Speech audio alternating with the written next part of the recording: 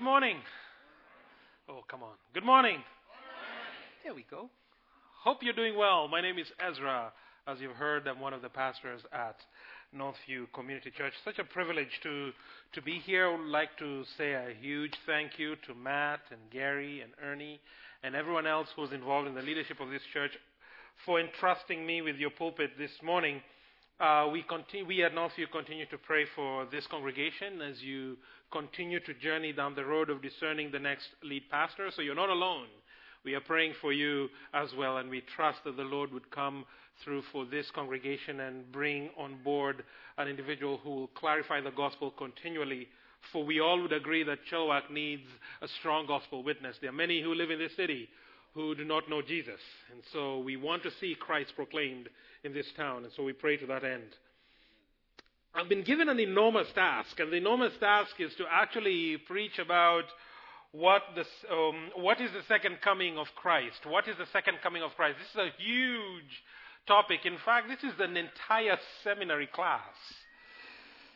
And I only have 40 minutes. Oh, wow.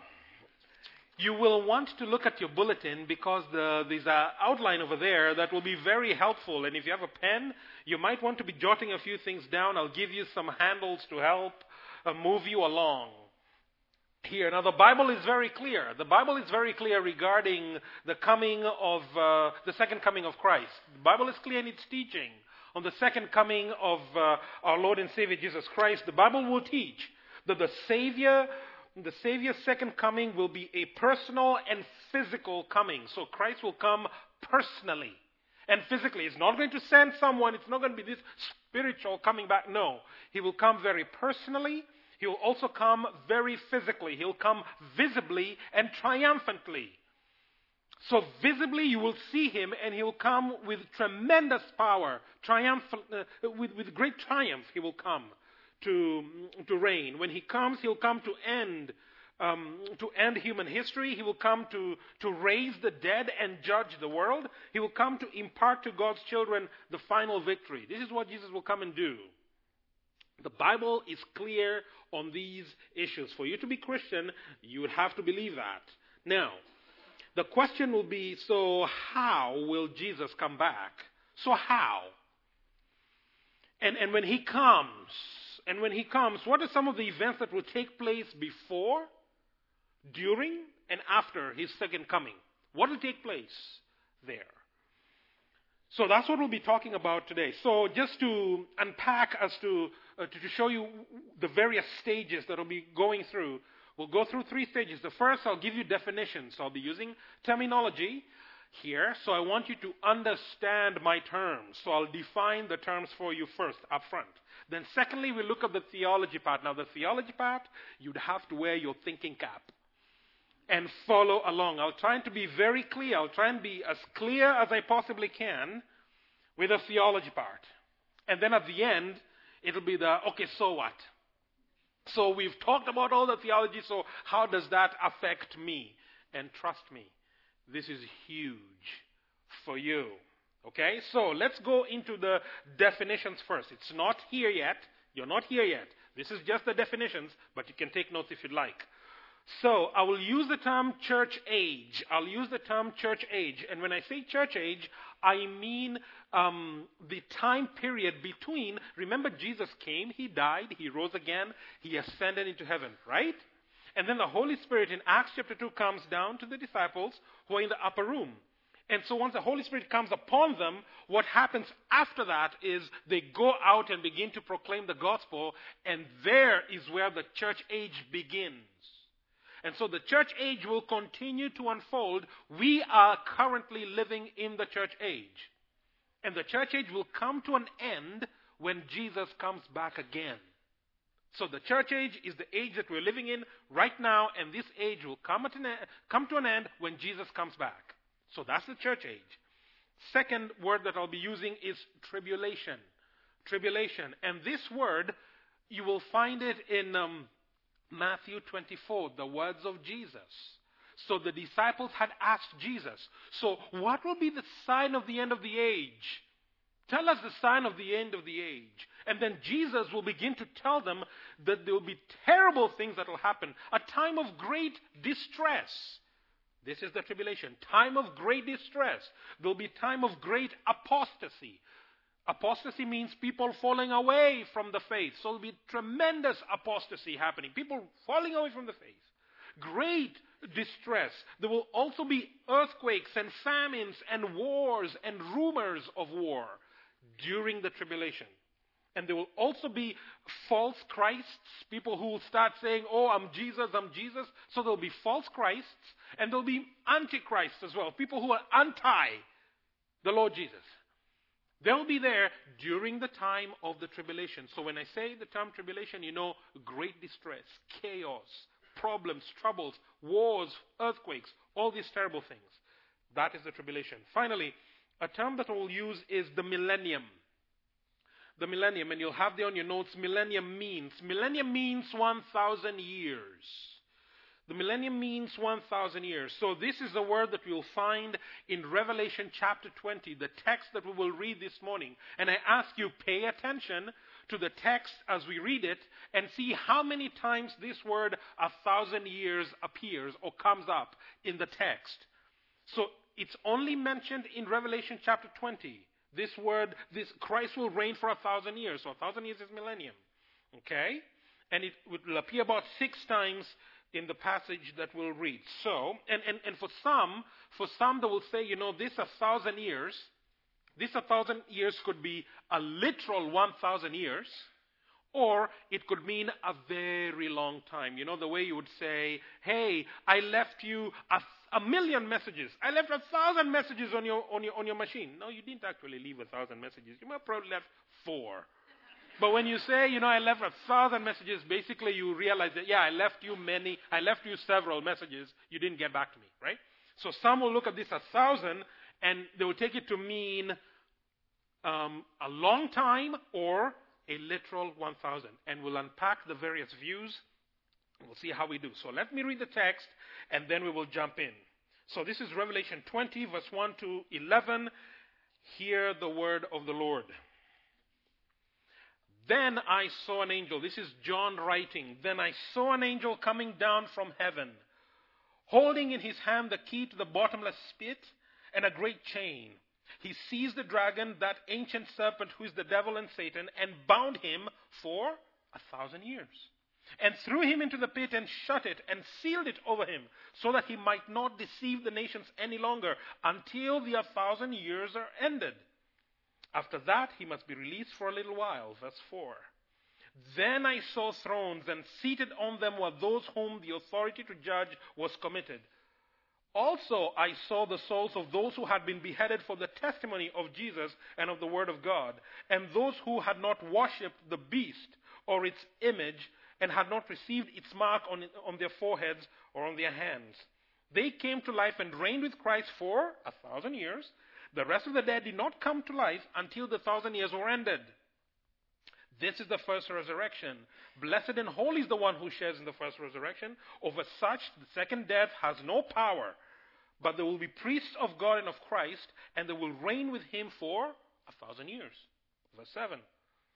When the 1,000 years were ended, Satan will be released from his prison, and he will come out to deceive the nations that were at the four corners of the earth, Gog and Magog, to gather them for battle. Their numbers like the sand of the sea. And they marched up over the broad plain of the earth and surrounded the camp of the saints and the beloved city. But fire came down from heaven and consumed them, and the devil who had deceived them was thrown into the lake of fire and sulfur, where the beast and the false prophets were. And they will be tormented day and night, forever and ever. And there ends the reading of God's word. Now, point number 1 in your handout there. Point number 1 is there are 4 different views. There are different views of the millennium. There are different views of this 1,000 years. What do these 1,000 years mean? There are 4 different views. Now let me say up front here, these 4 different views are widely accepted in the evangelical world. They are widely accepted in the Christian world. Now there are more views. There are other views, but those other views are not accepted. These 4 that you will hear this morning are the ones that are widely accepted in the Christian world. To help us understand what these views are, I will introduce them as four friends. Now, they are not enemies. They are not fighting with each other. They are four friends. And these are four friends, probably four friends you know. So, for instance, do you have a friend who's just plain and straightforward? There are no hidden agendas. He or she is just plain, straightforward, down to earth, plain Jane kind of a friend. You have a friend like this. No complication, no nothing. They're just straight up. This is who they are, plain Jane, no problem. Straightforward, okay? So that is friend number one. Friend number two is this friend whom if you have over to your house and you had dinner and then you're playing cards or you're playing a board game, and then now you come to this point in the game where you don't know what the rules say. So you guys it's about the fellowship. So you just make up the rules as you go. And this is the one who gets red in the face and say, no. We have to do this. Where's the rule book? They take the rule book. It's very literal. So it's letter of the law type of a friend. So sometimes they can be a little bit difficult to get along with, but it's okay. They are very matter of fact. So that is friend number two. Very literal, this is what the book says, this is what the rules say. Friend number two. Friend number three is your very optimistic friend. Things could be going terrible. You're probably losing, and your very optimistic friend says, don't worry about it. The next round will be better for you. So they are always very optimistic. The next round in the game it'll totally go for you. Or the next time we'll play, you will win. Don't sweat. Don't worry about it. Don't feel bad. They're very optimistic. And then there is friend number four. Friend number four who is very, very analytical. He's your artsy friend who will look for deeper meaning.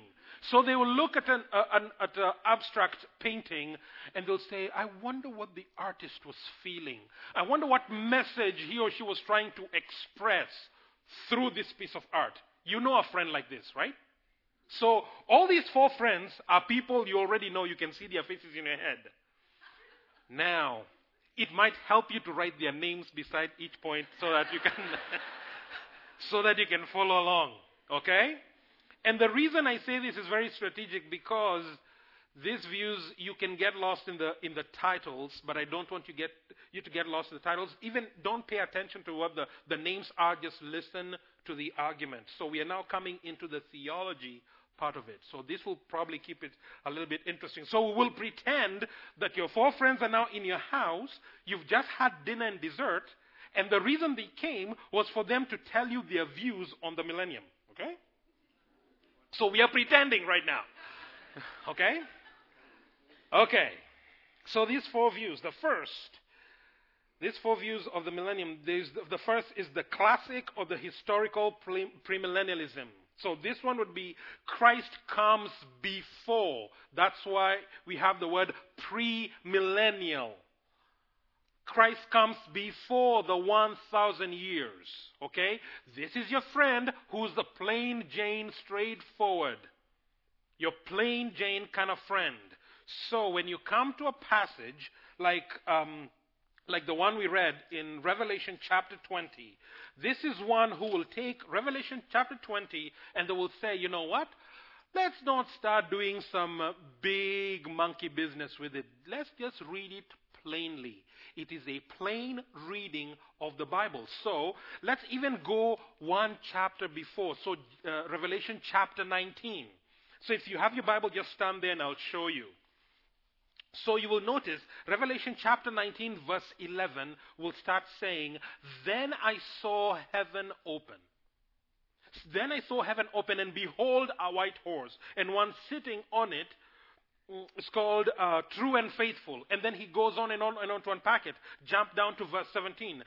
Then I saw an angel standing in the sun with a loud voice. He called out to all the birds flying directly overhead. And then now go to chapter 20, verse 1. Then I saw an angel coming down from heaven, holding in his hands the keys to the bottomless pit. Go to verse 4 of chapter 20. Then I saw the thrones, and seated on them those whom authority to judge had been committed. Go down to verse 11 of chapter 20. Then I saw a great white throne, and him seated on it. And then go to chapter 21, verse 1. Then I saw a new heaven. So you see, there is then I saw, then I saw, then I saw. So this classic guy will say this.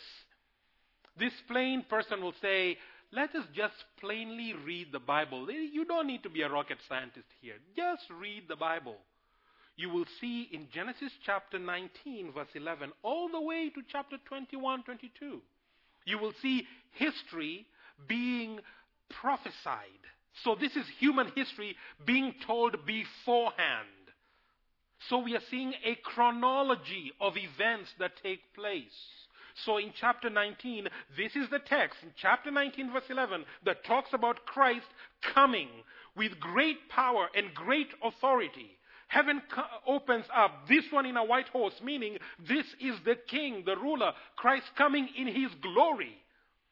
And out of his mouth, the text says, there's a sword that is coming out of his mouth. It's not a literal sword, but what it means is the weapon that Christ is using to subdue his enemies is his spoken word.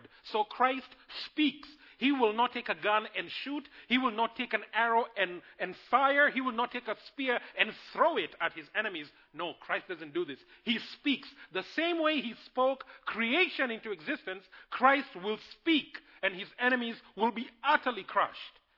This is the glorious Christ that is being presented in Revelation 19. Okay?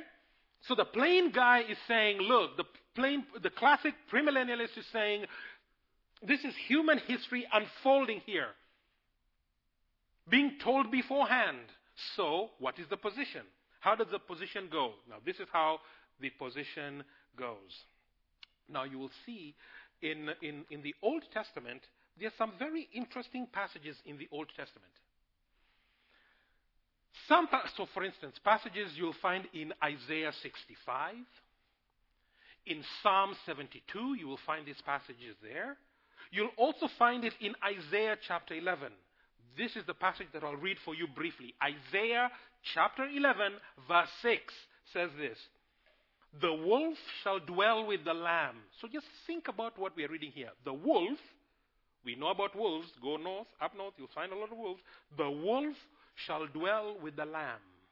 And the leopard shall lie down with the young goat. Where on earth does a leopard and a young goat lie down? Do they ever hold hands and sing Kumbaya? No. They don't do this. You would never, even in the zoo, take a leopard and put it where the sheep are. You wouldn't do this. Why? Because you know what the leopard will do. It is time for dinner. So, it goes on. The calf and the lion. The calf and the lion and the fattened calf together. They'll be together and the little child shall lead them. A little child will lead the calf and the lion and the fattened calf. So the lion is not eating these calves. And the child is the one who's leading them. Verse 7 of Isaiah chapter 11. The cow and the bear shall graze. Think about it. The cow and the bear. Some of you probably are hunters. Would a bear and a cow hang? No. And the young shall lie, and they are young. They're young. The cub of a bear and the calf of a cow will lie down together, and the lion shall eat straw like an ox, and the nursing child shall play over the hole of a cobra. Some of you have your children in the kids church right now, right? Supposing I told you there are snakes there, what would you do? You'd be up and running to see where your child is, because you know cobras and children don't play well together. They don't. But then the passage says, and the weaned child shall put his hand in the adder's den, and they shall not hurt or destroy in all my holy mountain. For the earth shall be full of the knowledge of God as the waters over the face of the sea. So, what's going on here? There is an age, there is a period of time that is being described here that is totally unlike what you and I would know, right? We have never known of any time in human history to date where you will see a leopard and a young goat hanging out together, where you will see the calf, the lion, and the fattened calf together and a child leading them. We've never seen children playing with poisonous snakes. Throughout human history, we've never seen a time such as these. But then we also know that this is not describing heaven either. Why? Because you have this nursing child, which means this child was born recently. We know in heaven we will not be given over to marriage, so there will be no marriage in heaven. We will not be producing and creating. So there will not be pregnancy in heaven. We know this from the text of Scripture. So if that's the case, what's being described here will happen on earth at a specific time. What time? The classic premillennialists will say that this golden age will be the millennium. Okay? When Jesus Christ comes to reign on earth in 1,000 years, these strange things will happen during that time. So, how does it play out in human history? So, this is how it plays out. So, Jesus Christ came, died on the cross, rose again, ascended to heaven, correct? The Spirit of God in Acts chapter 2 comes upon the disciples, and then the church is born, right? In Acts chapter 2. Now we're in the church age. Today we're in the church age. Before the millennium begins, there'll be a time of tremendous tribulation of which the church will have to endure. The church will endure the tribulation. So we are not going to be out of the tribulation. We'll be right in the thick of it. Days will be dark. Things will be terrible. We will endure the tribulation, and then suddenly, unexpectedly, Christ will come. The heavens will open, and Christ will come down on a white horse, and he will totally destroy the evil forces. Satan will be grabbed, tied, and thrown into a prison, this bottomless pit that we have seen in Revelation chapter 20. As Satan is tied up and put away, all the Christians who would have died during the church age, all the Christians who would have died during the church age. So this means your great-grandma who was a Christian, your grandfather who was a Christian, your mom and dad, your loved ones who died as Christians, they will be brought back to life when Christ comes. When the heavens are open and he comes in a white horse with the sword of his word coming out of his mouth, totally subduing all his enemies. At this point, immediately those who are dead in Christ will come back to life. And when they come back to life, they will be given a resurrected body, the same body that Jesus has. This body that will never die, this body that will never get sick, this body that will be ready to live forever and ever, they will receive it then. But those who died outside of Christ will still remain dead. So Satan has been put away. And then now Christ begins to reign. And so we'll see the lion and the lamb hanging out together, the leopard and the young goat together, the child playing with these poisonous animals together. The earth will be tremendously peaceful for 1,000 years. This 1,000 years is not necessarily a literal 1,000 years. It's just a long time. And Christ will now demonstrate what true government is. He will demonstrate what true leadership is, because we do not know what true leadership is. Yeah, we have some good leaders, but they're not all together perfect. There's always injustice in the system at some point. The system breaks down here and there because the human justice system, human political system is flawed. When Christ comes to reign, you will see. He will now demonstrate what true leadership looks like. He will reign with peace and righteousness. And then once the 1,000 years is over, Satan will be let loose. Now, during these 1,000 years as Christ is reigning on earth, there will be people coming to, non-Christians who will be on earth at that time. Many, but not all, will become Christians. Many, but not all, will become Christians. So those who will remain non-Christian, yes, they will still bow the knee to Christ, but inwardly, oh man, they are seething against him. Seething against him. So at the end of the 1,000 years, Satan is let loose. And when he's let loose, he will gather all these ones who are seething against Christ. He will gather them together so that they fight against Christ and against God's chosen ones, you and I. So the classic premillennialists will say, you, Christian, you'll be alive during that time. And you will see Satan gathering the people to fight against you and against Christ. But Christ, in one word, will speak destruction over them. Satan will be taken, thrown into the lake of fire, where he will remain forever and ever. And then at that point, all those who died, who are not Christian, will be brought back to life. Them, together with the other non-Christians who are alive and seething inside, they will all stand before Christ for the final judgment.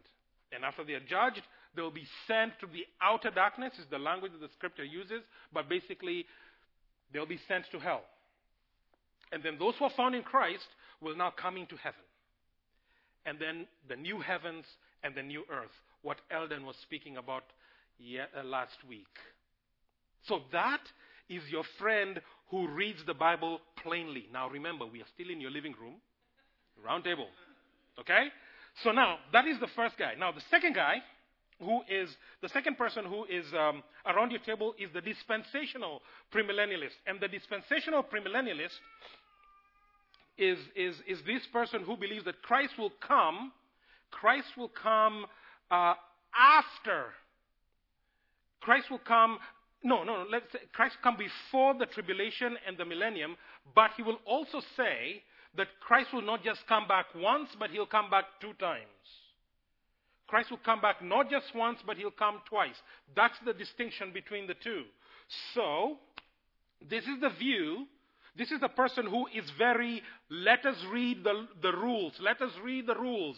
This is the person who believes this dispensational premillennialist view. That's how they read the Bible. Let's make sure we read every single thing and take it literally. So remember, in the Old Testament, Jesus gave some forever and ever verses, right?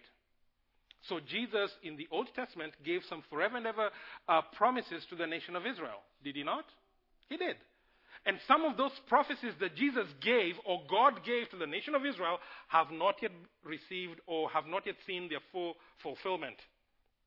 So that being the case, God is not one not to keep his promise. So the dispensational premillennialists will say that there is a distinct difference between the nation of Israel and the church.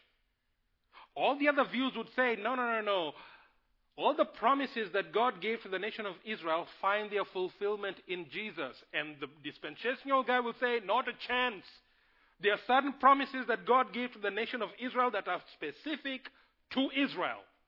And not only that, he will say, if you read 1 Thessalonians chapter 4, verse 16 to 17, the scriptures say, For the Lord himself will descend from heaven with the cry of command, and with the voice of an archangel, and the sound of the trumpet of God.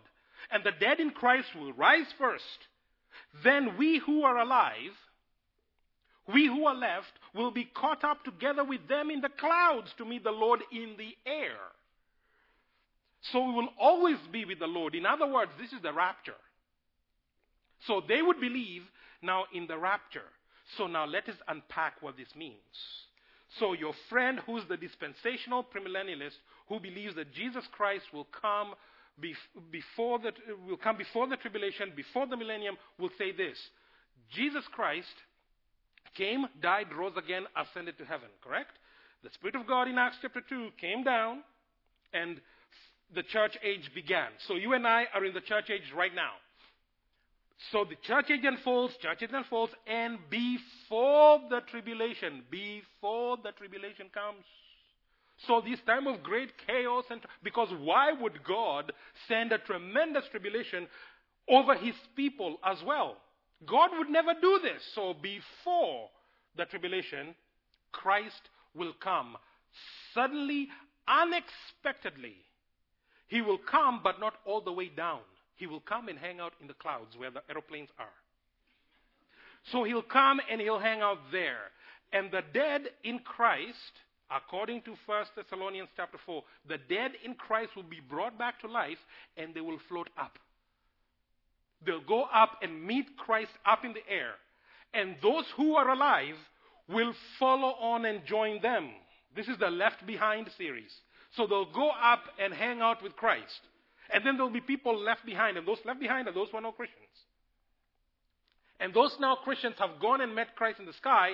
They will go to heaven with Jesus and hang out there for 7 years. Now you may say, why 7 years? That is, if we had more time, I would have unpacked Daniel's prophecy. Complicated. Ignore that. Just know they'll be up in heaven for 7 years with Jesus. While they're gone to heaven for 7 years, what now happens on earth within those 7 years is the tribulation. And during the tribulation, all these forever and ever promises that God gave to the nation of Israel, they'll now begin finding their fulfillment. Because during the Great Tribulation, the Jews, many will come to saving faith. Oh, many will come to saving faith. They'll begin coming to saving faith, and they will have evangelistic mission trips and programs and things like that, Alpha and so on. But during tremendous tribulation, there'll be chaos. But the Jews will now begin coming to saving faith during these 7 years. Many of them will be persecuted over these 7 years. And then after the 7 years are done, Christ will now come back physically, personally, visibly, triumphantly. He will come down to earth with all the Christians whom he had taken to heaven with. Now they will all come down to earth. And when they come, Satan will be bound, thrown into the pit. Christ will come with tremendous power, subdue all his enemies. And then he will reign on the earth for a literal 1,000 years. And during these 1,000 years, the lion and the lamb shall hang out together. The leopard and the young goat will hang out together. Kids will be leading, playing with cobras and so on and so forth. This golden age will be happening. The earth will be tremendously fruitful, and there will be no chaos for a literal 1,000 years. Once the 1,000 years end, just like the previous view, Satan will be released, gather together those who will be seething against Christ's reign. They will gather together, rally them, great rebellion against God, but then God will ultimately defeat them. Satan will be thrown to the lake of fire, and then those who are dead, but non-Christians, at that point will be brought back to life. They'll be judged and sent to hell, and Christians will now enter into heaven. The end. That is your dispensational, very literal friend. There are two more seated now opposite these two, kind of like doing this. Okay, really? So now the optimistic friend says, you know what, that story is not all that bad. Your optimistic friend is the post-millennialist who will say Christ comes after the millennium. Christ will come after the millennium. So what this post-millennialist friend of yours, this optimistic one, will say this: look, Jesus Christ gave two parables. He gave two parables. And they're both found in Matthew chapter 13. Matthew 13:31 says, Jesus says, the kingdom of God is like a grain of mustard seed that a man took and sowed in his field. It is the smallest of all seeds, but when it is grown, it is larger than all the garden plants and becomes a tree, so that the birds of the air come and make nests on its branches. So in other words, Jesus gives a parable talking about the kingdom of God and how it is, at the beginning it's tiny. So imagine, if you move to this area, if you move to an area where there is no gospel witness, you're alone. And so God plants you there. And once God has planted you there, you begin to evangelize. And as you begin to evangelize, he becomes a Christian, and so does she, and the one behind, and the one behind. And before you know, the entire community is now becoming Christian, according to this parable.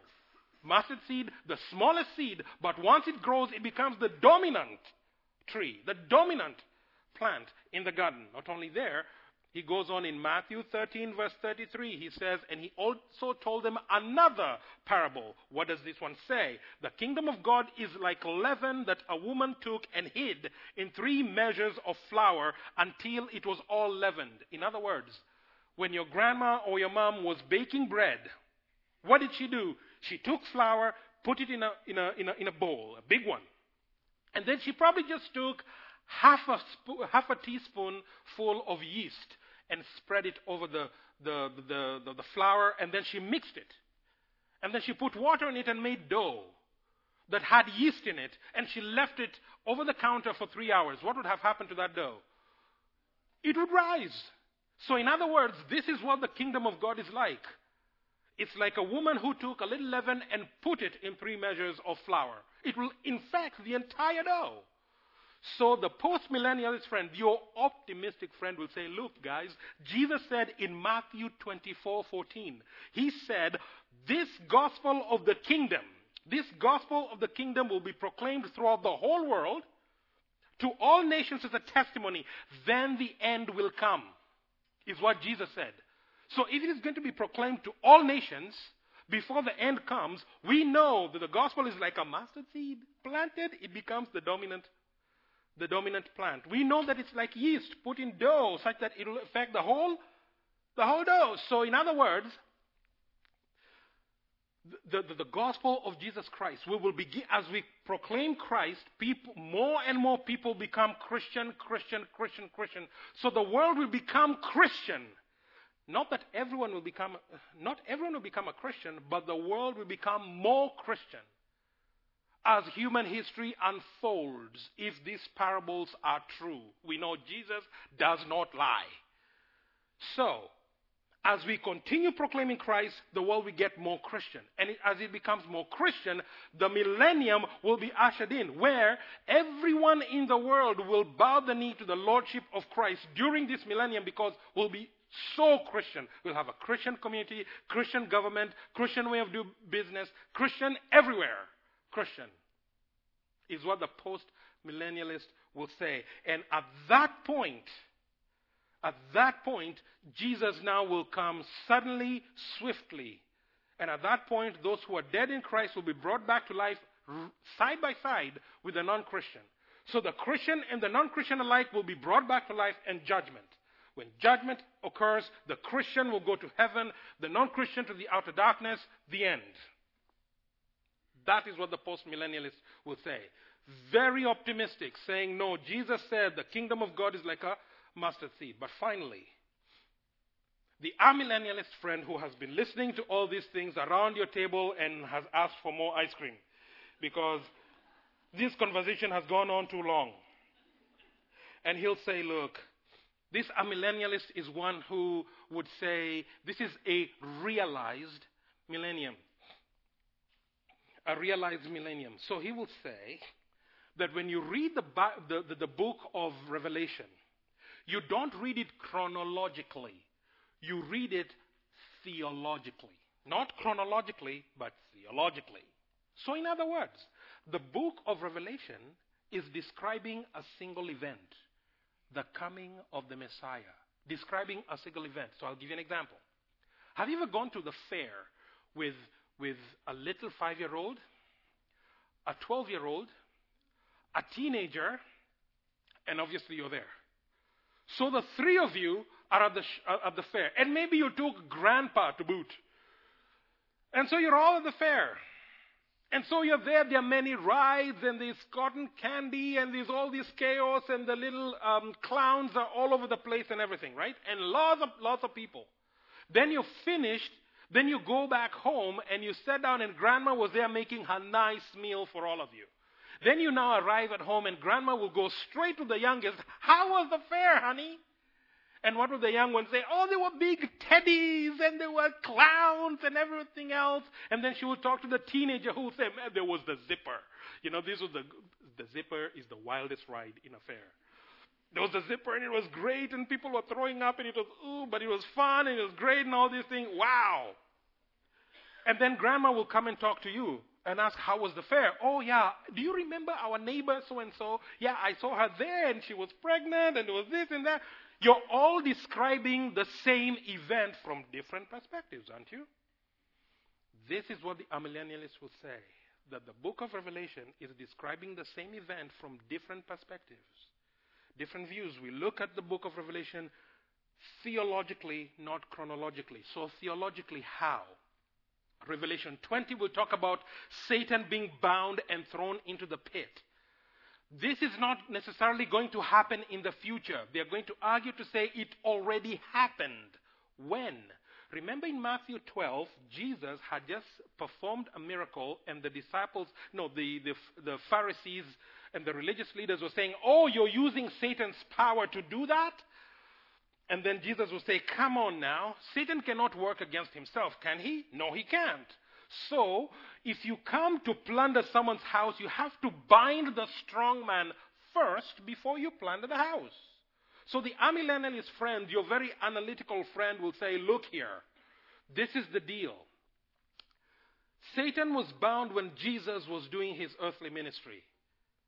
And the reason Jesus bound Satan is because Satan has been deceiving the nations. So in order for the gospel message to go forward in great power, Satan has to be bound so that he stops deceiving the nations. So any gospel work is the work of undeceiving the nations. That is what gospel work is. So Satan has already been bound. We are currently in the millennium. Christ is currently reigning in heaven. Why? Because we know when he went up to heaven, he is seated at the right hand of God, right? Yeah, so Christ is already reigning right now. So we're in a realized millennium. And yes, there'll be chaos, there'll be wars and rumors of war. Let me ask you a question. What's happening in Syria with ISIS right now? Chaos. Many people are being beheaded there, right? How many rumors of wars have you heard in the news? Almost every day you turn on the news, there's rumors of war. How many earthquakes? How many tsunamis? Is our world a good place? No, it is not a good place. There's always chaos happening. Chaos after chaos. What happened in Ottawa the other day? So the amillennialists will say, see, the tribulation is already here. But the millennium is also here because Christ is already reigning. But then, the church age will come to an end suddenly and abruptly when Christ will come. And when he comes, the living, the Christian and the non-Christian who died will be raised immediately, side by side. And they'll all stand before the judgment seat of Christ. And the Christian will receive his eternal life, and the non-Christian will go to eternal damnation, the end. That is your amillennialist friend. Now you may ask the question real quick here. So which one is right? Which one is right? See, it is worth noting that all these views, all those four views, they all adorn the gospel. All of them. They are widely accepted because they all adorn the gospel. All of them. They all adorn the gospel, and it's only that one will honor parts of the Bible that the other views would honor less. So the amillennialists will honor part of the Bible that the premillennialists may honor less. But they're all friends together. So churches that would say, oh, we are premillennialists and we are the right ones. And this one will say, oh, we are postmillennialists or amillennialists. And they are fighting against this is wrong. They are all friends. They all honor the gospel. Which one is right? You see here at Central Community Church, at Northview, where I come from in Abbotsford, within the MB church family, this is what we believe regarding this issue. We do not hold one view over the other. We don't hold one view over the other. We believe that our Lord Jesus Christ will return visibly and triumphantly at the end of the present age. The church must always be prepared to meet our Lord and live in expectation for his imminent return. That's what we believe. So we are not holding one view over the other. Now, you can debate and decide, okay, I feel more inclined to this one, or I feel more inclined to, and we can have good, robust debates, but we're all friends together. What's the main point? Now, you may sit there and wonder, so what? So what? What is the response? Our response to the second coming. What is this response? I'll direct you to Acts chapter 6. I'm almost done here. Acts chapter 1. Acts chapter 1, verse 6 to 11. Acts chapter 1, verse 6 to 11. The disciples asked Jesus the same question. And the disciples said, so when they came together, they asked him, Lord, will you at this time restore the kingdom of Israel? Meaning, will you at this time come in your glory? Because he's already resurrected. Will you at this time restore the kingdom to Israel? Verse 7, he said to them, it is not for you to know the times or seasons that the Father has fixed by his own authority. But you will receive power and the Holy Spirit comes upon you, and you will be my witnesses in Jerusalem and in Judea and Samaria and to the ends of the earth. I will stop there. So they asked, are you going to come right now and restore the kingdom? Come in your glory and power. He said, no, it's not for you to know the times and seasons, but you'll receive power. Be my witnesses. They didn't ask him just this once. They had asked him before, previously, in Matthew 24. They asked him, Matthew 24, verse 3. They said, what will be the sign of your coming and the sign of the end of the age? Matthew 24, 3. They asked this question there. And Jesus responded about 33 verses later with this response. He said, but concerning the day and the hour no one knows, not even the angels in heaven nor the Son, but the Father only. Verse 44 of Matthew 24. Therefore you also must be ready for the Son of Man's coming. He will come at an hour that you do not expect. The Son of Man will come at an hour that you do not expect. So be ready. And then it is interesting, Jesus continues to talk in Matthew 25. In Matthew 25, he'll give two other parables. The parable of the 10 virgins and the parable of the talents. What's the point of all these two parables? Be ready. Be ready for the coming of the Messiah. So I'll give you an example. So my wife and I have 3 children. My son Caleb was born in 2005. He's my firstborn. So I'm married to my wife. This is my first child coming. So my little wife, my wife is short. Her name is Tamara. She's a little woman, this tall. So my wife is now pregnant with a little one. So yeah, she's the first time morning sickness, and then she's now beginning to show. We're like, then we go for the ultrasound and we see these little pictures and we are posting them on Facebook, as most people do. You know, Facebook is the place you announce everything. So posting them and all that, we are telling people this is what's going on and all that. And so we're very excited then, me as the new dad to be, what do? I decide, honey, we've got to go and get the best crib ever. So we go to the Bay or we go to Sears. We want to buy a crib. I look at the price and I almost fall over. What? $1,000 for a crib? No way. Craigslist. So we go to Craigslist. And so we are looking for this crib and everything, and we're asking friends, do you have this and do you have that? And baby is coming, right? So I'm preparing myself. So even how I'm spending my money, I'm kind of thinking, we can't buy a new car right now. We can't do this. I have to start saving up for college. This child is not yet born yet, but I'm thinking college is coming, RESPs and all this. I'm thinking, for my boy is coming. My son is coming, And then at home, and she's getting just bigger and bigger. And so guests are coming to visit, and we are talking about all sorts of things. And I'm looking at my wife, and I'm thinking, oh dear, it's not like, oh my dear, and I say, oh dear, she's out there. Oh boy, and people we're talking about. So people come to visit. And we'll talk about many things, Canucks, my family in Africa, all these other things we are talking about, right? But then we'll somehow talk about the child and show the room. We painted the room yellow, or we painted it blue, or whatever we painted it. And we are showing all these people how we are preparing for the coming of our child, right? Right. And what are you talking about?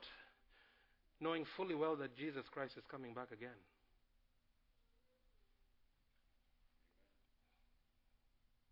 Is Jesus coming back again? So what are you talking about? What are you talking about? Knowing fully well that your Lord is coming back again. You see, as a new parent, you're not going to buy a boat. You're not going to buy a motorbike with your money. Everything you're spending your money on has something to do with the child who is coming, right? So are you spending your money in a way that will show that you're greatly waiting your Messiah? How are you living your life? As a new dad, I had to make sure that, so all my Yahoo trips, I like to go this, and all my adventures, I have to be careful with the things that I choose to, the dangers I choose to expose myself to. Why? Because this little one is coming. So how I live my life matters now. Because the little one will be watching me. How are you living your life? Knowing that the Son of God, your Savior and Lord, is coming. What are you talking about? I will end with this verse. Titus chapter 2. Titus chapter 2 verse 11 to 14. For the grace of God has appeared, bringing salvation to all people, training us. The grace of God now has appeared, training us to renounce ungodliness and worldly passions. Have you renounced these? Ungodliness and worldly passions. And to live self-controlled, upright, godly lives in this present age, waiting for our blessed hope, the appearance of the glory of our great God and Savior, our Lord Jesus Christ, who gave himself up for us to redeem us from all lawlessness and to purify for himself a people for his own possession, who are zealous for good works. May that be true of you as you await the coming of your Lord. Let me pray for us. Father, I thank you for this morning. I thank you for your people. Thank you for your church. I ask, Lord, that you would help us now to focus our minds on readying ourselves for your coming, your second coming. Lord, we surely don't know how you will come. We know that you will come, but we don't know whether it will be before the tribulation, after, or whatever. The debate goes on. But one thing is clear, Lord, you're calling us to ready ourselves. So, Father, I pray for myself and for my brothers and sisters here listening. Would you help us to ready ourselves for your imminent return? Commend ourselves now to you, Father, in Jesus' name. Amen.